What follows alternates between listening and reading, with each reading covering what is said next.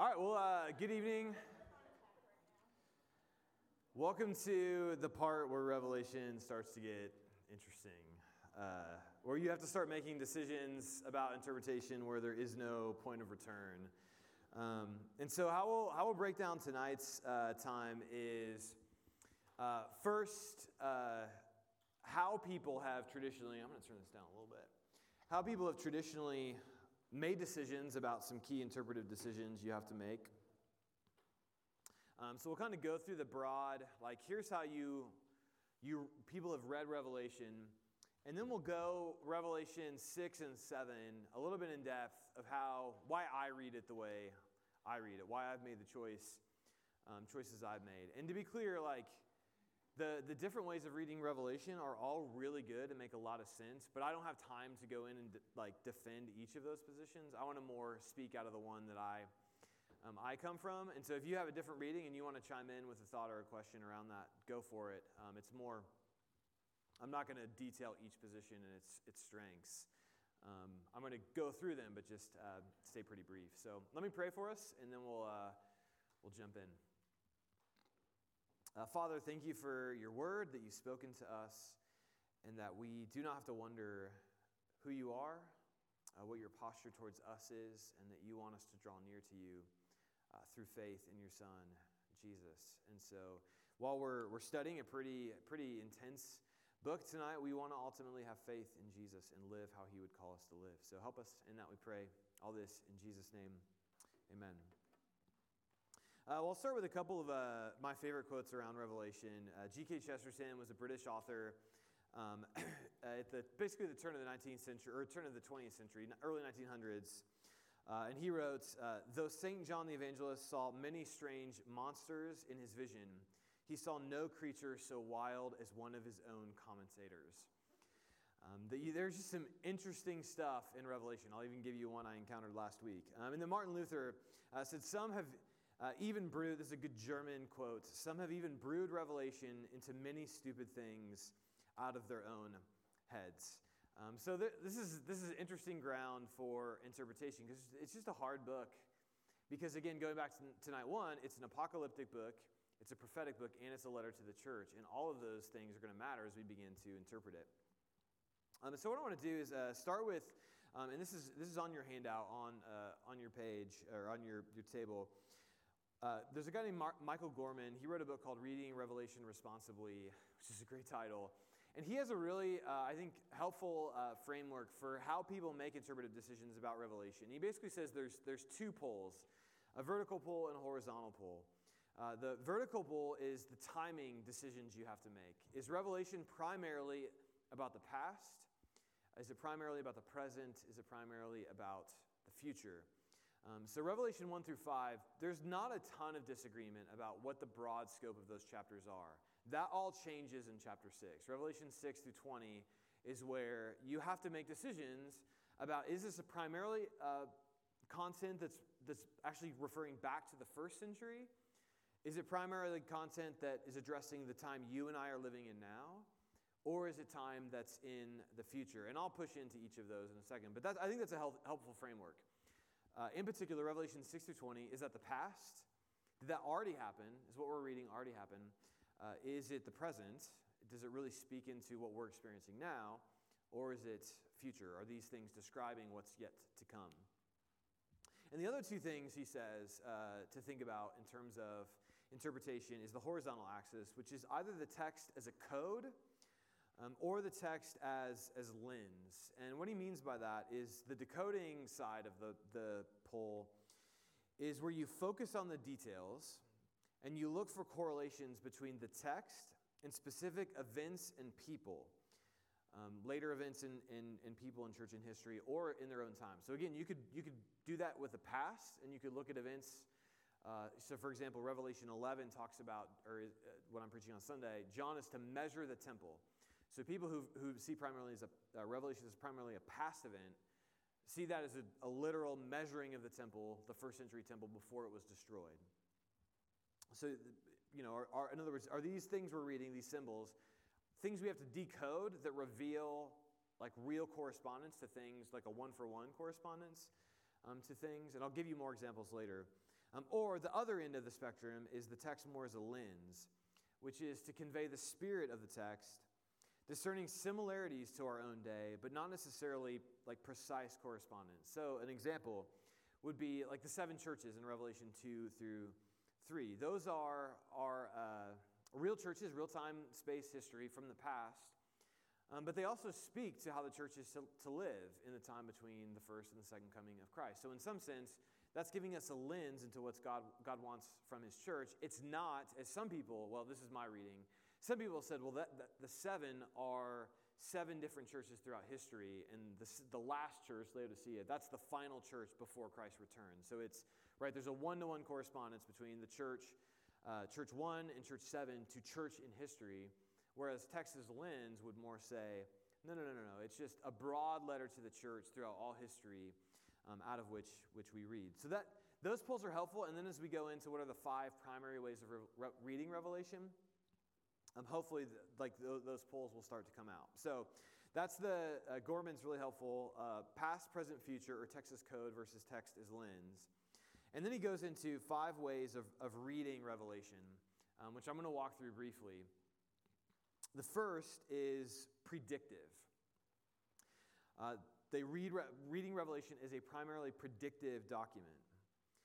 And so they would see the fulfillment of the tribulations of Revelation 6 through 20 as in their own time or in the very near future. So this would be a lot of how the early church read Revelation. So Justin Martyr, Irenaeus, in the first commentary on Revelation, this is the way it's read. It was read by a guy named Victorinus. And this is if you're familiar with the Left Behind series, this is the way that the Left Behind series would read Revelation. It's primarily predictive, end times tribulation. So we read those texts looking for modern day fulfillment. The symbols of Revelation are then connected with end time events. So one example of that, in Revelation 9, which is the text, we won't really go into that text in the sermon on Sunday. We'll do a little bit of it next week in this space. But in Revelation 9, there are locusts. And here's what we read about the locusts. In appearance, the locusts were like horses prepared for battle. On their heads were what looked like crowns of gold, their faces like human faces, their hair like women's hair, their teeth like lions' teeth. They had breastplates like breastplates of iron, and the noise of their wings was like the noise of many chariots with horses rushing into battle. So some people reading this Revelation as a predictive document read of locusts whose wings sound like the rush of many chariots and say that sounds like what a helicopter is. And so the locusts in Revelation 9 are actually like, that could be a helicopter going into war. Later on, this is actually what Hal Lindsey wrote in The Late Great Planet Earth. And so this predictive element of what's in Revelation is predicting what's ahead, and we have to kind of decode what's predicted ahead, and until you're in those days, you're not really going to understand what Revelation is saying, because those are predictive of future events. It's the first way of reading Revelation, which is primarily Revelation 6 through 20 is all future. The seals that we talked about last Sunday, that has not happened yet. That's still in the future. The second way of reading Revelation is called the preterist view, which just means it's exclusively focused on the past. And this was the dominant view of the church for much of early church history, which isn't surprising, because they would have I think anyone should read Revelation and see some of our own time in the book. And they saw that as in the book.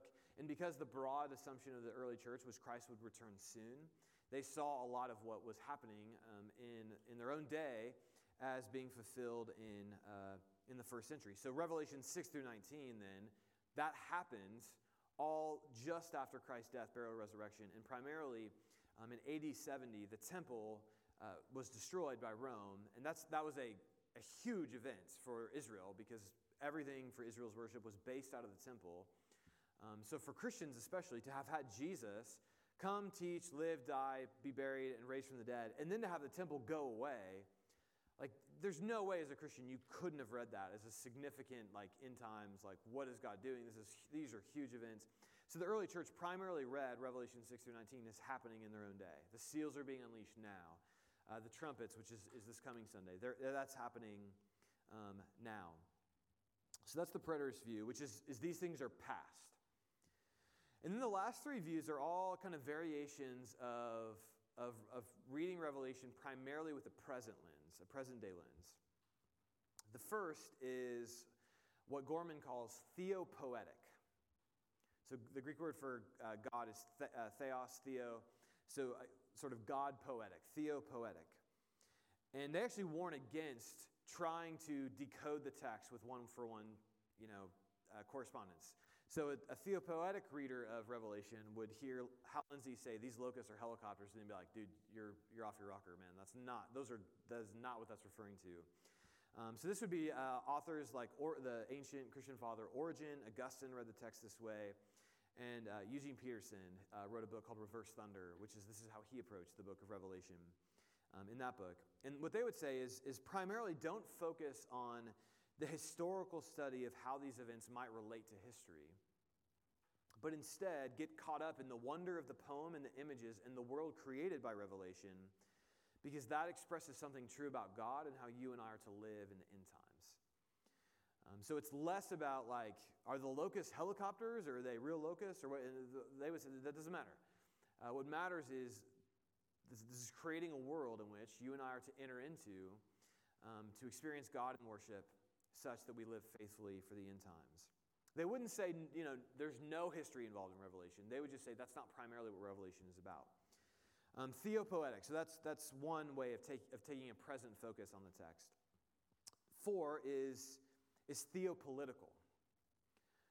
And I've already tipped my hand a little bit about how I see Revelation in this respect. But Revelation is ultimately a document of comfort to God's people, but also protest against the world's political systems in light of the coming kingdom of Christ. So Revelation is political resistance literature, and not just against Rome, but against really any superpower that would embody the practices of the Roman Empire, which we'll be getting into more. That's where the end of Revelation is, when it begins to speak very frankly about God's vision of what the Roman Empire was. So theopolitical, right? Christians were living in a hostile empire that was oppressing them, and so this is political resistance literature that's to comfort God's people, to have them live faithfully in protest against the world's political systems. 5th is pastoral prophetic, a pastoral prophetic reading of Revelation.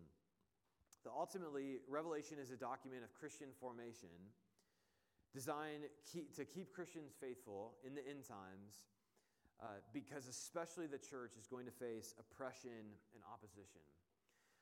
So the primary point of Revelation is written to the church, and the church in every day should read it as how to navigate through the world in times of oppression and opposition.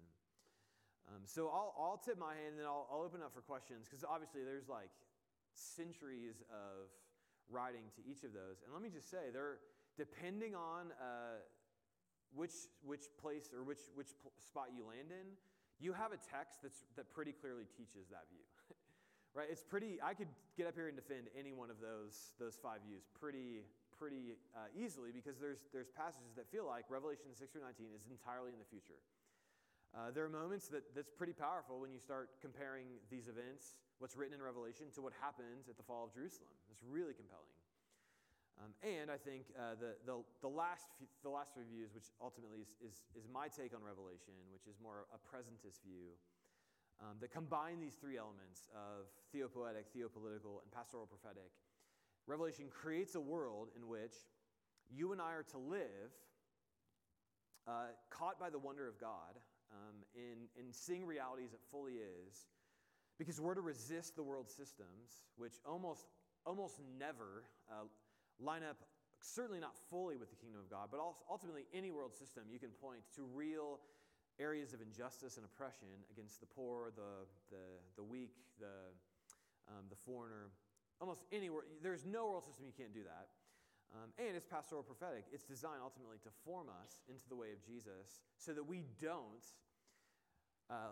line up with the political kingdoms of the world you and I live in, but instead we live up with the kingdom of Christ. We bear witness to it, and we stay faithful to it while we face enormous pressure to abandon this kingdom for all the other kingdoms offered to us. So that my reading would lean more 3 through 5. And what I'm going to do for the rest of tonight, after we have some space for questions, is to push into Revelation 6 and 7, why I think the present view is the most compelling view. But like I said, hear that very open-handedly. I could easily defend any of those views because Revelation is really tough to understand. And so I feel like Christians should be pretty open-handed when it comes to how we adopt one of these views, and that we're really kind to people in other views, because if you study Revelation, you're going to see why people land in different spots. So that's really broad. That's really intense. In terms of there's a lot of really deep biblical interpretation stuff happening here. And what's tough is once you've made that decision, which I've made it because I've read through the book multiple times, but once you've made that decision, it determines how you read everything from this point forward, right? It's like you can't kind of pick and choose. Well, I'll go future here, and this makes more sense here. You just can't, because the book begins to break down, which is what makes it so difficult. So anyway, thoughts, questions as I offer my humble best summary of Christian positions, as well as beginning to tip my hand before I go fully into a defense of why I think the way I do about Revelation in Revelation 6 and 7. Questions? Thoughts? Melissa?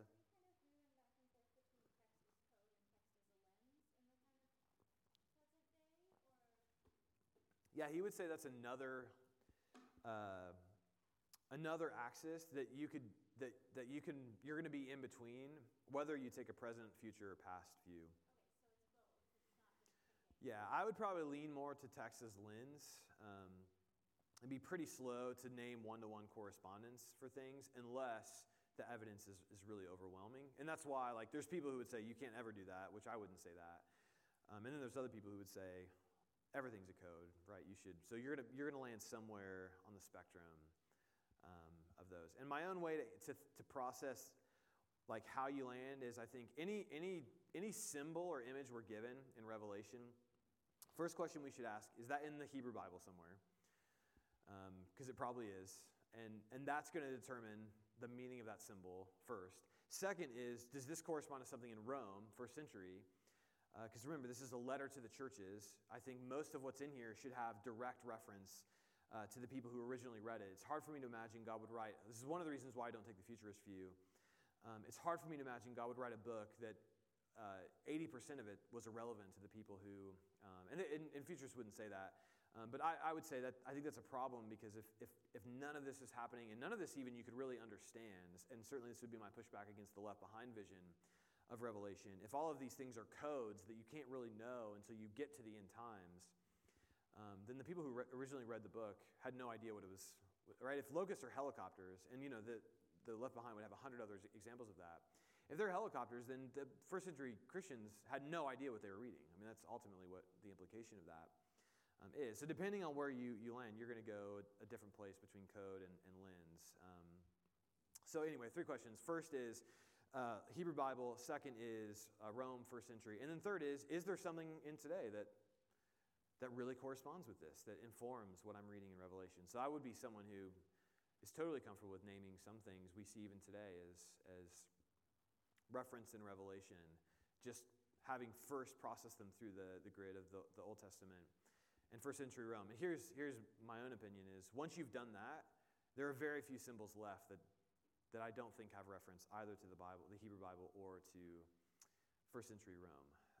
Most are coming straight out of that context, which helps as we interpret it. It helps sometimes. Sometimes it makes it more difficult, but yeah, good question. Other thoughts, questions? So I'm curious how you say you got to have one, you can't have multiple. Why can't you have one as a primary and then still feel that others are influencers in how you read? There's examples of that every form of literature. Yeah, no, I'd agree with that. Yeah, if I made it sound like you've got to make one, I think one becomes primary in the sense of, so like, if I name the 7 seals as already beginning to have been fulfilled, then that I necessarily am out of the futurist camp at that point, because they would say, no, that hasn't happened yet. But when you get to seal 5, 6, 7, that's a much blurrier picture. And even how seals 1 through 4 work out, there is some space open for future. So even what's interesting is, so my guess is I've disappointed a lot of you because you've read Left Behind. That's primarily how you've read Revelation, because that's the dominant American view. And what's interesting is, while most people who read a futurist reading are moving, or at least theologians, there are very few theologians who actually hold that view. That's a more popular level view. Most theologians who hold the futurist view are actually like coming more towards the presentist side, and most presentists, my position, are moving more towards the futurist side, where there is a lot of interplay between the two. And so I would certainly say that's true for me. It's messier, certainly, but yeah, it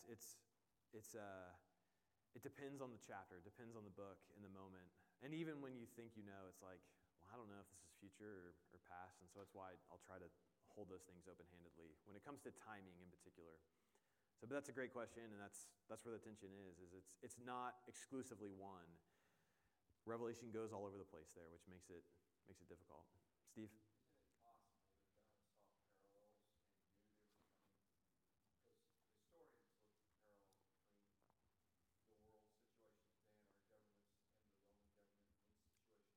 Totally.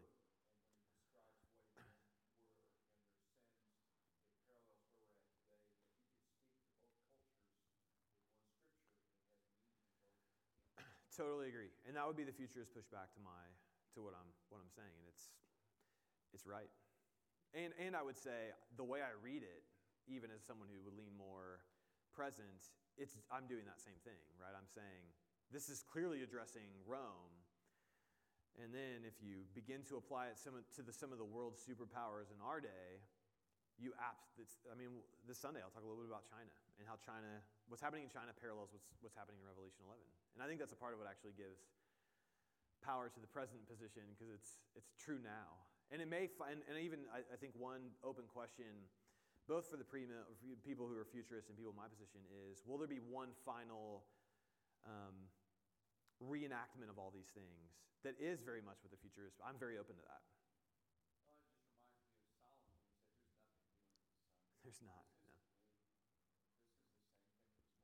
nothing new under the sun. There's not. Yeah. That was my thought process when you first started talking, and I jotted it down as a note. And why can't it be all three? Because it's going to pertain to certain people in the first century. It's going to pertain to people that were before us. Then it's going to pertain to us as well.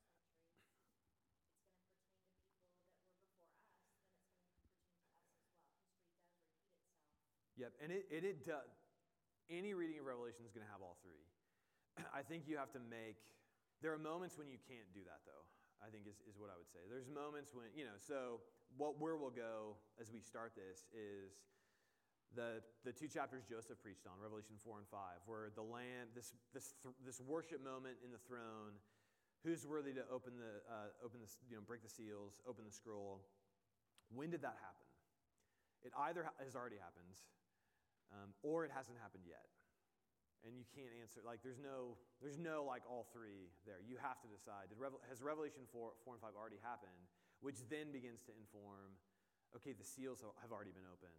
We're living in the midst of seals 1 through 4. So you're right, any good Revelation reading is going to deal in all three of those categories, but there are moments when you have to kind of lean into one. And hopefully those will become more clear. Yeah, those are great questions. So don't hear me as overselling one, like you got to choose one of the three. It's more, there are going to be moments when you have to choose one of the three. And then you're going to choose it, and you're going to get down another chapter and be like, I don't know if I made the right decision.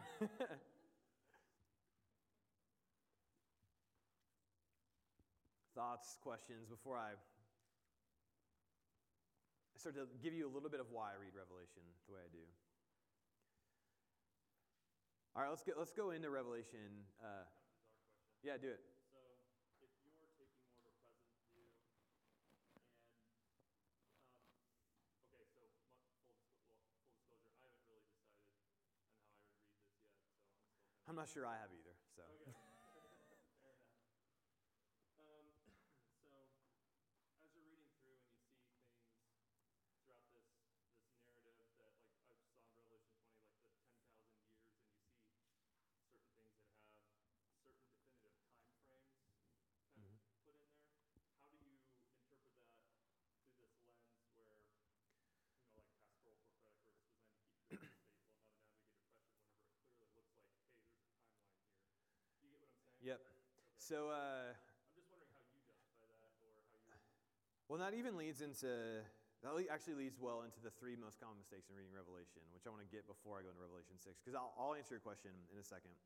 So now that I've kind of laid the groundwork a little bit, and this will get to what you're saying, three common mistakes made in reading Revelation, and I've already spoken to them, so I won't spend a lot of time on this. One is failing to take Revelation seriously as a product of and a message to its own time. So, again, remember, Revelation 1, it's three things. It's an apocalyptic work, it's a prophetic work, and it's a letter to the churches. And two of those categories are primarily present in terms of how they work. So we typically, when we think prophecy, we think predicting the future. It's actually not most of Hebrew prophetic work. The Hebrew prophets, what they did was they declared, "Thus says the Lord," to the present moment. It was God saying, okay, this is what you should think, right? Thus says the Lord. Now, there is predictive prophecy in the Hebrew Bible, no doubt. But prophecy typically is God pronouncing his opinion on what's happening in the world around. And then the letter, this is a real letter to 7 real churches. And so we don't want to lose that. And so as we read the text, read through Revelation, we should always be asking, how might the original hearers of Revelation have understood this? It's a really crucial question. And that's a question actually for any biblical interpretation. The people this was actually written for, how would they have heard what's been written? Mistake 2 is postulating contemporary fulfillment of symbols and visions based on the assumption that prophecy and history must be culminating in the present. And here's what I don't mean by that is you don't see things in Revelation, like never see something in Revelation as potentially referring to something in the present day. It's not a never. It's more, we can kind of overemphasize our own moment, our own time, and you see this throughout history, how Christians have treated Revelation. Oh, it's like this is the beast. We know this is what the mark of the beast. And they were wrong in all cases. And so I think anytime we try to make a correlation, we should hold it very open-handedly, while again, like working our answers through those questions. Is this image or symbol in the Hebrew Bible? Is this image or symbol from the first century in Rome? So we should be careful about those correlations. And then thirdly, and this goes a little bit to what Chase had to say, actually combining both of these. Becoming preoccupied with the questions about the meaning of certain unknowable or less significant aspects of the book. So if it was really important for us to know who the beast is, John would have told us. If it was really significant to make clear when, how, the specifics of Armageddon, he would have told us. Because there are symbols and images, he does tell us directly. This is what this means. This is what this. And a lot of what happens with Revelation is we begin to lose the forest for the trees, which is we dwell into one symbol, image, and overplay actually its own importance in the book. Or we miss the way the symbol is used throughout the book, and we focus in on one use in particular. So, for example, 1,000 years in Revelation 20, or numbers in general. Right? When we think prophecy, we often think predictive, and we think very explicit. Right? It's going to be exactly 1,000 years. That's not how numbers work in apocalyptic literature. They're not precise. They're always round.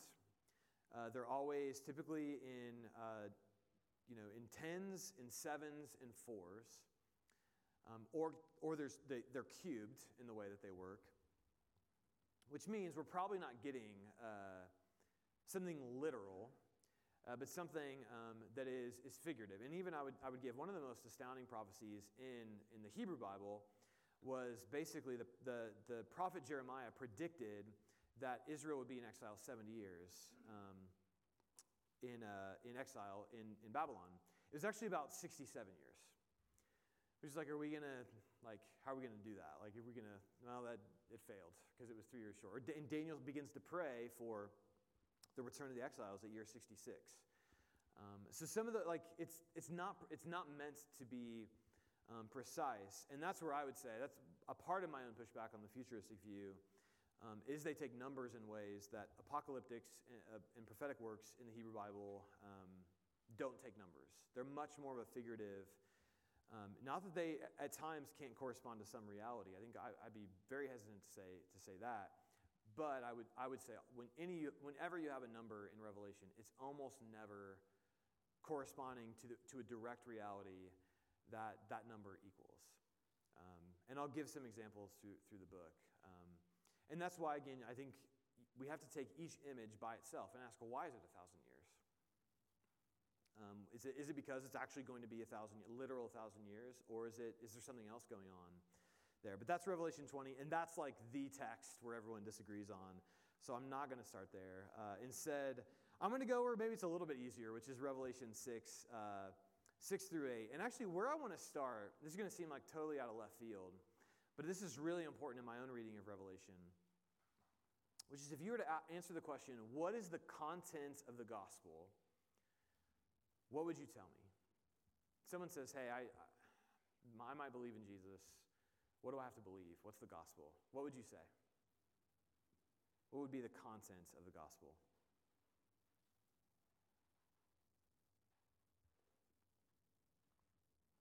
And I promise whatever you're thinking is probably right. Right? And if you're like, this feels like a trick question, I think it is kind of a trick question, but not because you're going to say something wrong. You're all thinking right things. So what's the content of the gospel?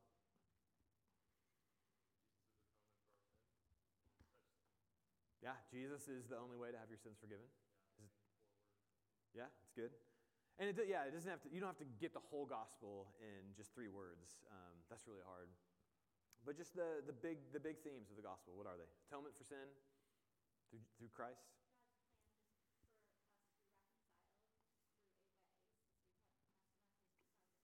Yeah, to reconcile us back to Him. It's good. Resurrection. He rose from the dead. Yeah. Conquered death itself.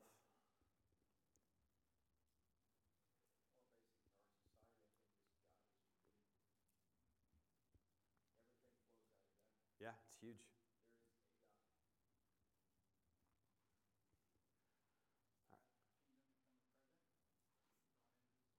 Yeah, that was the way Jesus began His ministry. Repent, for the kingdom of God is near. Anyone else want to add? I pulled the maneuver of you can feel the trick question. That's a terrible teaching strategy, so I apologize. But the reason why I asked it is because when you read through the early Christian preaching of the gospel in Acts, there's one element that our own kind of modern American culture almost never includes, but was central to the early church. And so I'm gonna give you an example. So if you have a Bible, turn it to Acts 2. This is the first sermon that Peter preached right after the Spirit came and they spoke in tongues and preached the gospel. This is how Peter explained that event. And what I can tell you is you multiply this out, this is the way the gospel's talked about. So Acts 2, I'm going to read verses 29 through 32. Brothers, I may say to you with confidence about the patriarch David that he both died and was buried. His tomb is with us to this day. Being therefore a prophet, and knowing that God had sworn with an oath to him that he would set one of his descendants on his throne, he foresaw and spoke about the resurrection of the Christ, that he was not abandoned to Hades, nor did his flesh see corruption. This Jesus God raised up, and of that we are all witnesses. Now that's typical. If you ask an American what the gospel is, you guys got all that. This is the part that I think we miss. Being therefore exalted at the right hand of God, and having received from the Father the promise of the Holy Spirit, He's poured out this you yourselves are seeing and hearing. For David did not ascend into the heavens, but he himself says, the Lord said to my Lord, sit at my right hand until I make your enemies your footstool. So here's the part of the gospel I think that's actually central through Acts, and often not mentioned in our context, which is Jesus didn't just die, was buried, and was raised to new life, and that's the end of the story. The early preachers never stopped the story there. There may be 1 or 2 exceptions to that in Acts, but they always continued it to the fact that he was seated at the right hand of God. So therefore now Jesus is the one reigning over history now. Right? So this has happened. The gospel didn't stop at Jesus being raised from the dead, and he's somewhere halfway between earth and heaven, and he's just slowly moving up there until the world ends. And why that's important is because then when you get to Revelation 4 and 5, and the question comes out, who is worthy to take the scroll?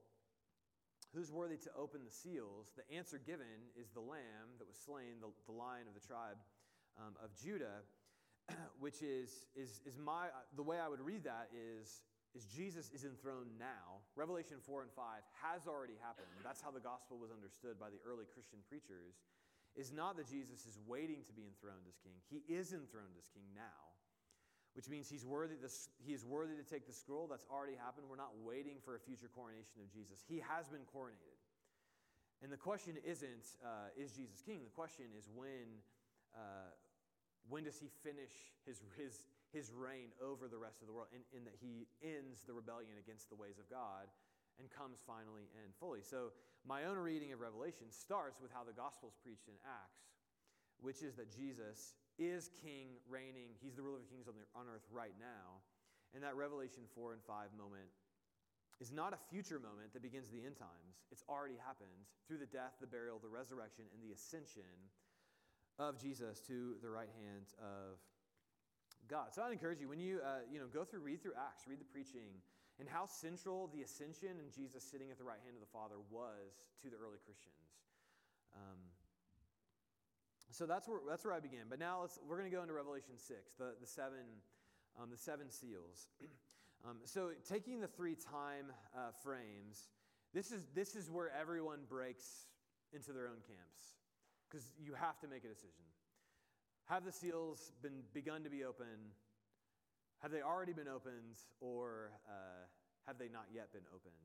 So a view more past tense would say, well, 1 through 5 is all past. And then 6, which is clearly the final judgment, most would say that's still future because it's final judgment. But most of the seals, that's already happened. We shouldn't read those verses and apply those to our present day. Futurists would say that hasn't happened yet, right? We have to wait, and when the seals begin to be opened, that's when the end times begin. Presentists, like my own position, is we're in the midst of seals 1 through 5 right now. We're living in that time of the already not yet kingdom of Jesus. He's begun to open the scroll, but he's not completed the work. And so I think what's helpful is actually just to get in and read it. So let's go to Revelation chapter 6. And what I'll do is I'll kind of lay out why I've already given you one reason for the way the gospel is understood in Acts and how that I think applies to Revelation. But Revelation 6, 1 through 8, the 4 scrolls. Would someone be willing to read those for us?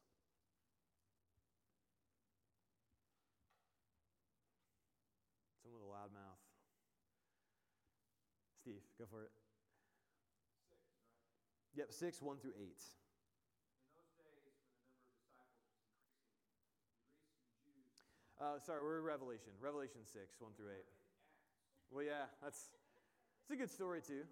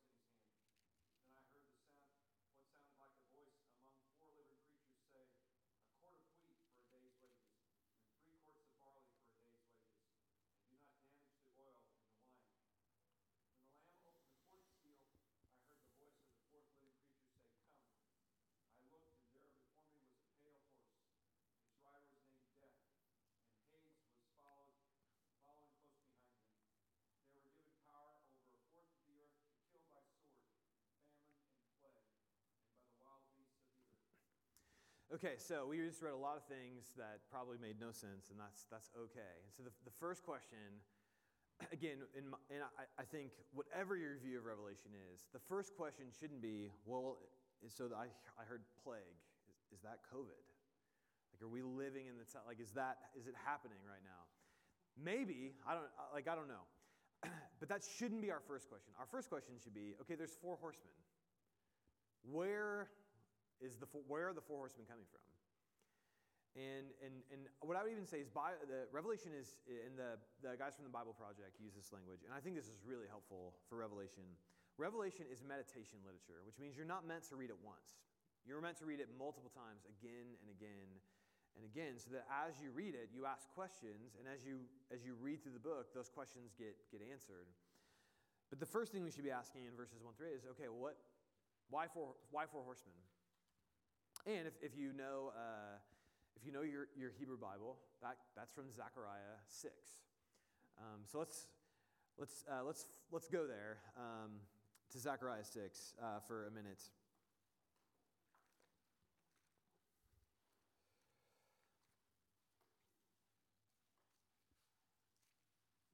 And I'll read this, Zechariah 6, verses 1-8.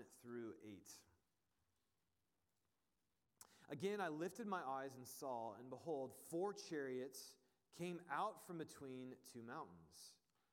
The mountains were mountains of bronze. The first chariot had red horses, the second black horses, the third white horses, and the fourth chariot dappled horses, all of them strong. Then I answered and said to the angel who talked with me, "What are these, my Lord?" And the angel answered and said to me, "These are going out to the 4 winds of heaven, after presenting themselves before the Lord of all the earth. The chariot with the black horses goes toward the north country. The white ones go after them. The dappled ones go to the south country." When the strong horses came out, they were impatient to go and patrol the earth. And he said, "Go patrol the earth." So they patrolled the earth. And he cried to me, "Behold, those who go toward the north country have set my spirit at rest in the north country."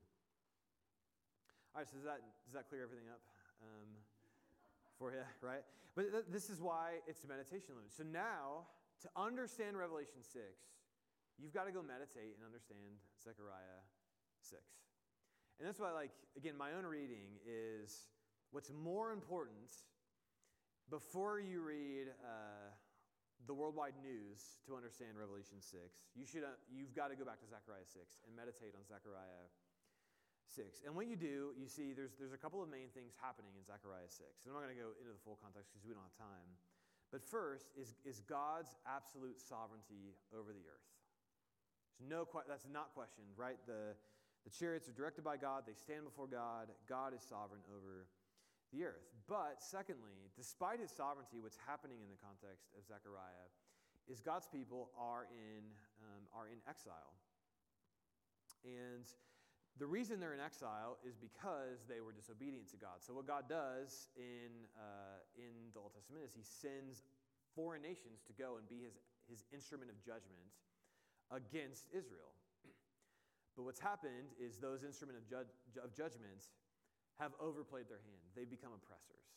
They didn't just mete out God's justice or judgment. They've actually become oppressors and have crossed boundaries. And so now what the 4 horsemen are doing here in Zechariah 6 is they are going out throughout the earth to work on God's behalf to pull back the injustice that's happening against God's people and oppressors. So in particular, when the mention of behold, those who go to the north country have set my spirit at rest in the north country. Well, the north country would be a reference to Babylon, which is where Israel is in exile, and God is turning his sights to respond to the Babylonians because of their injustice. Now, I'm not pretending like that solves all the problems of seals 1-4. It doesn't. In fact, if anything, it should raise way more questions. But the themes in both places are the same. God's people are suffering. God is in some ways the source of that suffering. And God has sent out forces into the world to begin to deal with the suffering and the evil that's happening in the world. The key thing that I just want you to take from that is the first response of trying to understand the 4 horsemen is Zechariah. because John's referencing that story. He's pulling that image. Now, it could be at times he's just pulling an image and there's nothing else behind it. He does that at times. Or at sometimes the story is meant to inform the present. It depends on the symbol. It depends on where you go, which is why it's meditation literature. Go meditate on Zechariah 6 while you're meditating on Revelation 6. Do those things together.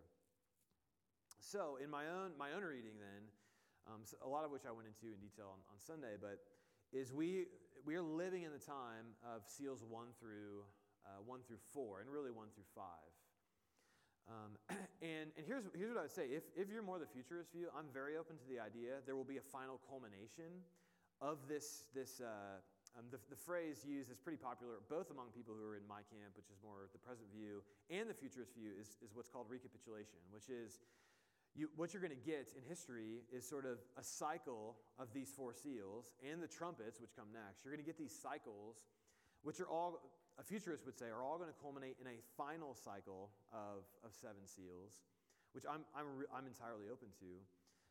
Or this is the reality of the church in the time between the first and the second coming of Christ, which is primarily how I read it. Revelation is a book to address the entirety of the time from the first coming of Christ to the second coming of Christ, which is why I can live in some past, moment. I think that's reference to the past, why I think, this is a present, and also at times, Christ hasn't returned yet, so there's still some future stuff here as well. But so the way I take seals 1 through 4, we're living, really seals 1 through 5, we're living in the midst of that, but seals 1 through 4, the 4 horsemen, seal 5 is really where I think the application. We're to call out for vindication for the suffering of God's people throughout the world.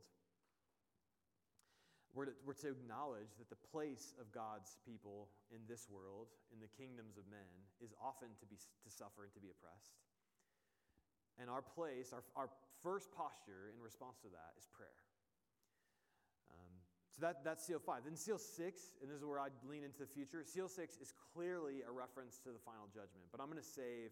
Basically, the language there is clearly reference to the creation's undone and God's renewing, remaking it. But I'm not going to go into seal 6. I'm going to wait for the more final judgment to work through some of that language. But thoughts or questions on Revelation 6 before I get to Revelation 7? Mm-hmm.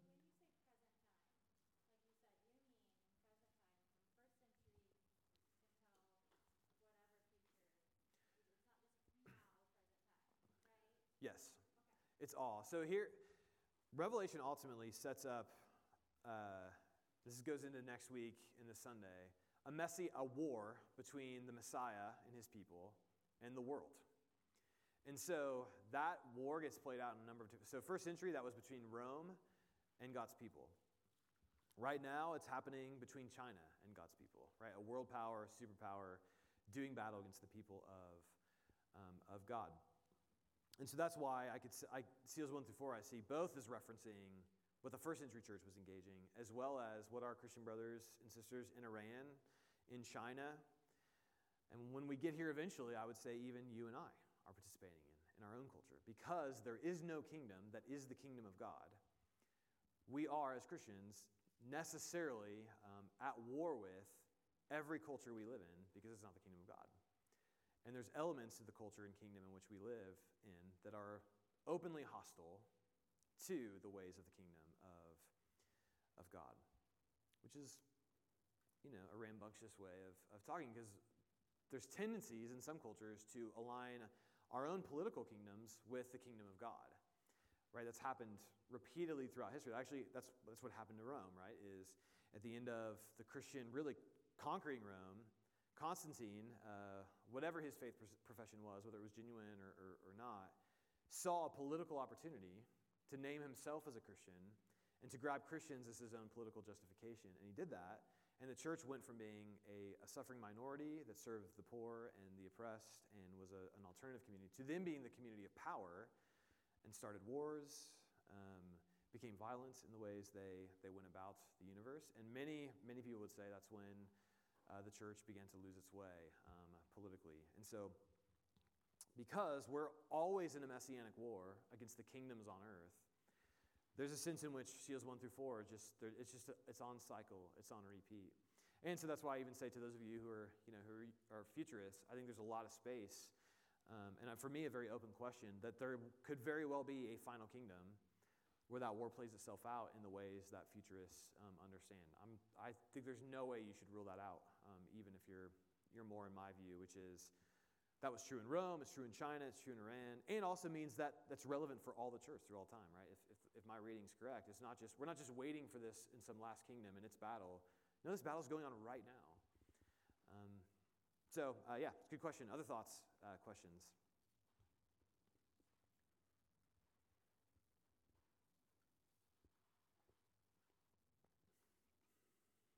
All right, let's go into Revelation 7. Someone read Revelation 7, verses 1 through 4.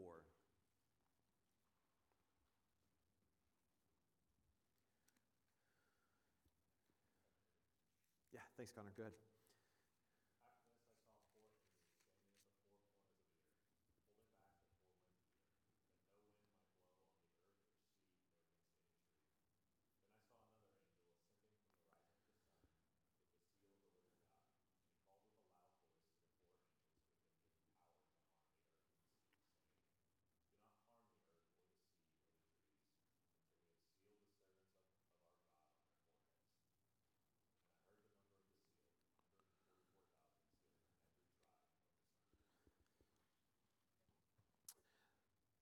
So, any thoughts, and Zechariah 6 is pretty dense, any thoughts on how Zechariah 6 helps inform what we just read? So Revelation 6 is the first 6 seals.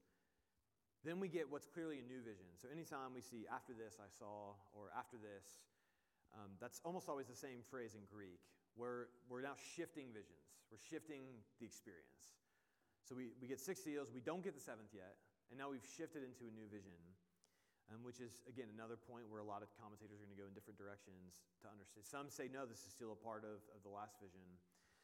But any ways in which you, from what we read in Zechariah 6, that helps inform Revelation 7, those 4 verses, and what this shift in vision is doing.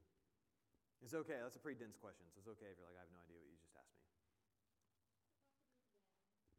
It does.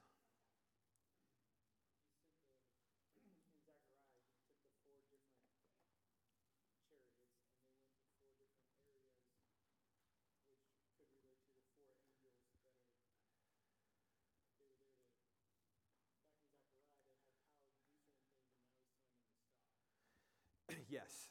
So, and that's the question is he telling them to stop? Or is this before he's told them to start? Sorry, so those of you there on Sunday, I said Revelation 7 hits the rewind button. And the reason why I think it hits the rewind button is exactly what Jake is saying, is you hear, now you have the 4 angels standing at the 4 corners of the earth, holding back the 4 winds of the earth, that no wind might blow on sea or against any tree. And then I saw another angel ascending from the rising of the sun with the seal of the living God, calling out with a loud voice, "Do not harm the earth, the sea, or the trees until we have sealed the servants of our God." So the 4 winds are clearly a reference to the 4 horsemen because Zechariah uses those things interchangeably, right? So again, that's why we need Zechariah 6 to help us with Revelation 7.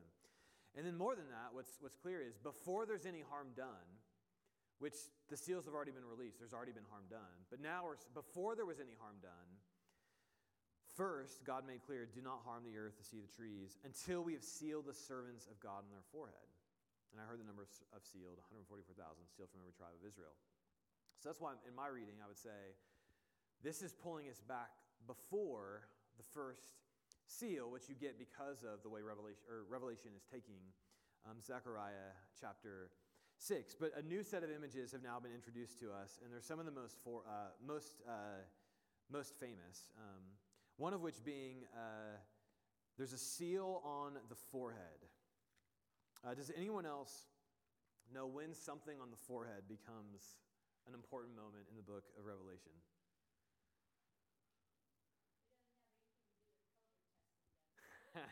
That's yes. So one of the big, what's the mark of the beast? That's one of the big questions of Revelation. Well, before we get to the mark of the beast on the forehead, before those foreheads are getting addressed, first, the people of God's forehead are getting addressed. And that's important. Again, this is meditation literature. It's meant to be read multiple times. So when you get to the mark of the beast on the forehead, you should be thinking, oh, this is in some way connected to the seal of the people of God on their forehead. Now, we don't know what those connections are, so I don't want to make them yet.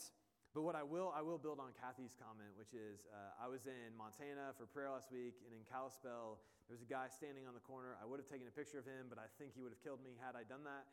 But it's very clear that the vaccine for COVID is the mark of the beast, so do not take it. Which is, listen, if the seal of God on our foreheads is not a vaccine, that means the mark of the beast is not a vaccine, okay? They're not the same things. And I know that sounds a little crazy, but that this image interprets the other, right? So the mark of the beast is not, whatever it is in correspondence to this, because both are on the forehead. That's important. So let that inform before we get to that moment. Lynette, do you have a question?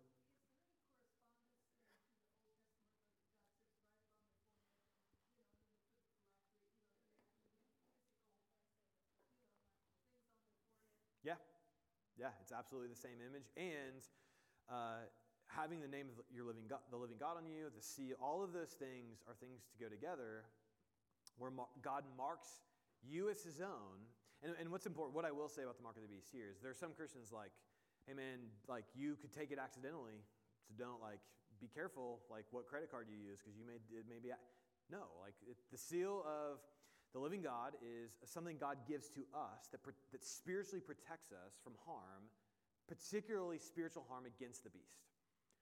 So none of you in this room, if you've been sealed by the living Christ, will one day wake up and accidentally have taken a mark of the beast. You won't. You can't. It's impossible. Even though there are things that at times do sound like the mark of the beast. The Chinese social credit system, right? They're tracking everyone on their phones. And depending on how good, if you're not downloading enough President Xi's sermons right now or his speeches, you get a lower social credit score. You can't travel. You maybe, because all their society is becoming cashless, you may have your funds frozen. So there's similarities between that and the mark of the beast, but they're not the same thing. Because whatever the mark of the beast on the foreheads of unbelievers corresponds with the seal on the forehead of the people of God. And I'll move more into that later. I'm just gently moving into what is a really debated question, just by saying, well, the first time anything's on anyone's forehead in Revelation is it's God's promise to protect us spiritually to the end. So even if the vaccine's $666. Now that I might cave on that. If that's I have never vaccinated anybody in the forehead. I'm just saying, it's doing it wrong. That's beyond my pay grade. But that's a really important image, right? So the seal, that's what we have first. The second image that we're given that is also really tough to understand is the 144,000. And here again, to put that number through the grid I used earlier, which is, okay, is there any reference in the Hebrew Bible? Is there any reference in Roman culture that would make sense of this? And here's how we begin to answer that question. One is, again, numbers in apocalyptic literature are not meant to be taken literally most of the time. There's not literally going to be 144,000 people at some point.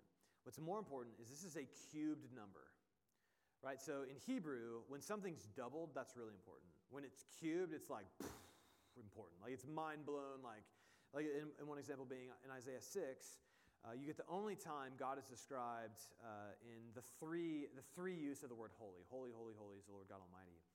The Hebrew there is really unique to express the holiness of God. And in a couple of different places in Revelation, we get a cube. Right? So we get 12 tribes of 12,000 people, 144,000. 12 squared, 144,000.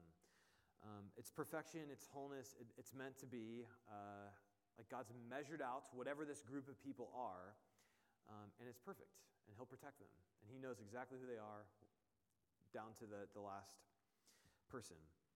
So then the question is, okay, well, who are they? Futurists would say it's a remnant in the coming tribulation of people God will seal and protect. Some people in more the president's camp would say it's a group of special martyrs that are going to suffer for the name of Jesus and die, and God will protect them even though they will physically lose their life. I already gave you my read of this on Sunday. I think this is a reference to every Christian who has lived. And so the reason why I think that is because, again, Revelation is meditation literature. So the first time you read this should not make sense to you. And it's okay that it doesn't make sense to you. But when you read through, okay, what does it mean? Who's sealed in the rest of the book on their foreheads so that they're protected and that they're brought into the temple, into the kingdom of God. They're brought into the great multitude, which is next in Revelation 17. And there's lots of different places you can go to take that, and we'll go there throughout our next few weeks. But the end of the book gives us the answer to that question. Revelation 22, verse 3, "No longer will there be anything accursed, but the throne of God and of the Lamb will be in it, and his servants will worship him. They will see his face, and his name will be on their foreheads." So whatever's on the forehead of these 144,000 shows up for every Christian at the end of Revelation. And listen, I can't build the entire theology of seals, of foreheads right now, but that's why I read the 144,000 as every Christian. And what God's doing, and this is again what I preached on Sunday, but in 6 and 7, is he is, before the church undergoes tribulation, he protects believers spiritually, not physically. They're going to suffer, they're going to be oppressed, they're going to die. But he's going to protect them spiritually so they get through the trial. Okay. Having said that, I think this is one of the toughest images to interpret in the book. And I'm sort of like, I could wake up tomorrow and totally change my mind. Because there's compelling places to think this is only a special remnant at the end times. It's only a reference to martyrs. I think those are compelling positions. But what compels me is the sealing on the forehead and what that image means for the rest of the book and how it's applied to every Christian. And it's introduced here is why I read it as every question. The third thing to think about this image, though, and this is the other reason why I take it as every Christian, is who knows why in the Hebrew Bible people are counted? And do you remember why they would take a census? Yeah. In the New Testament, I'm trying to think if that's true in the Old Testament.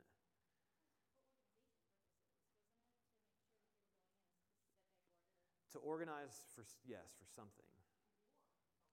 Yes. Is that Lynette or Mary Kay? Yeah. You count people in the Hebrew Bible to go to war. And that's one of the key themes for the rest of the book, is that the church is at war with the beast and his worshipers, which is everyone who's not the church. Now, if you're like thinking, oh, does this class end with like a special weapons cache back there that we're all going to... No, because let me give away the ending, but if you're uncomfortable. The way that the people of God go to war against the beast and its worshipers is we tell the truth, we witness to the kingdom of God, and we're willing to suffer for it. And that's it. There's not a third one. It's just we tell the truth about the kingdom of God, and we expect to suffer, be oppressed, potentially even die for it. And so Bauckham points out, Richard Bauckham, who I had you read a chapter of his, he points out that the image of conquering, it's a militaristic one and should be read that way, and it's introducing the Messianic War, which was a huge theme in both apocalyptic literature and in the first century Jewish culture. The idea was the Messiah was going to come and wage war on his enemies and usher in the kingdom of God this way. And Revelation is saying, yes, that's exactly what's happening right now, is God is waging war against his enemies in the Messianic war through Jesus, who ascended to the right hand of the Father. And we're going to find out what that war means, which is victory comes through suffering, which going back to Revelation 4:5, that's how Jesus won. Jesus' victory came through his own suffering, his death, his burial, and his resurrection. So those themes don't get picked up yet. That's where we're actually going to be. That's the sermon for Sunday.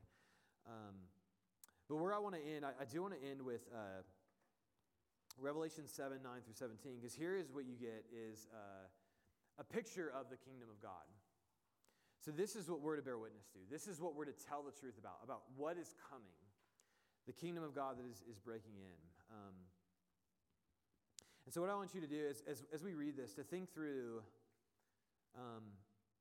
what is it that we're announcing? Right? What is the truth we are telling to the world?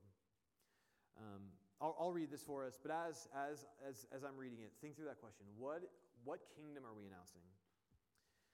After this, I looked, and behold, a great multitude that no one could number, from every nation, from all tribes, peoples, languages, standing before the throne, before the Lamb, clothed in white robes, with palm branches in their hands, crying out with a loud voice, "Salvation belongs to our God who sits on the throne and to the Lamb." And all the angels were standing around the throne, around the elders, the four living creatures, and they fell on their faces before the throne and worshiped God, saying, "Amen. Blessing and glory and wisdom and thanksgiving and honor and power and might be to our God forever and ever. Amen." Then one of the elders addressed me, saying, "Who are these, clothed in white robes? Where have they come from?" I said to him, "Sir, you know." He said to me, "These are ones coming out of the great tribulation. They've washed their robes, made them white in the blood of the Lamb. Therefore, they are before the throne of God. Serve him night and day in his temple. He who sits on the throne will shelter them with his presence. They shall hunger no more, neither thirst no more. The sun shall not strike them, nor any scorching heat. For the Lamb is in the midst of the throne, will be their shepherd. He will guide them to springs of water, and God will wipe away every tear from their eyes." So if you're preaching the kingdom of God to people, what are you telling them is true of the kingdom of God?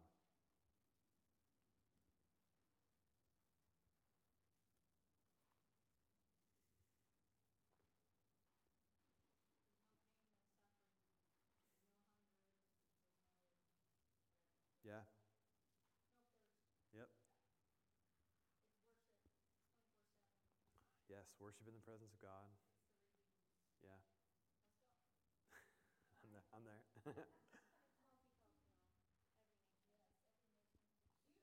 Yeah, I was on a call today. It's hard not to see in the next few years the hostility between the U.S. and China increasing, and yet I'm talking to fellow believers in China, and we have more solidarity one another than we do to our own countries because who we are in Christ. Yeah, other thoughts?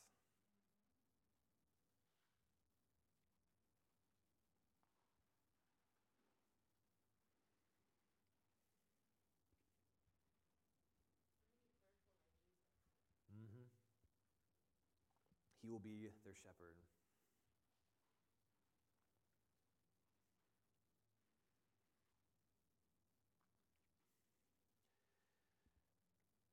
All right, we have a minute or two to go, so I'll wrap us up. But I mean, the key themes mentioned are an end to ethnic and political division, right? No more countries going to war against one another, but living in community with one another.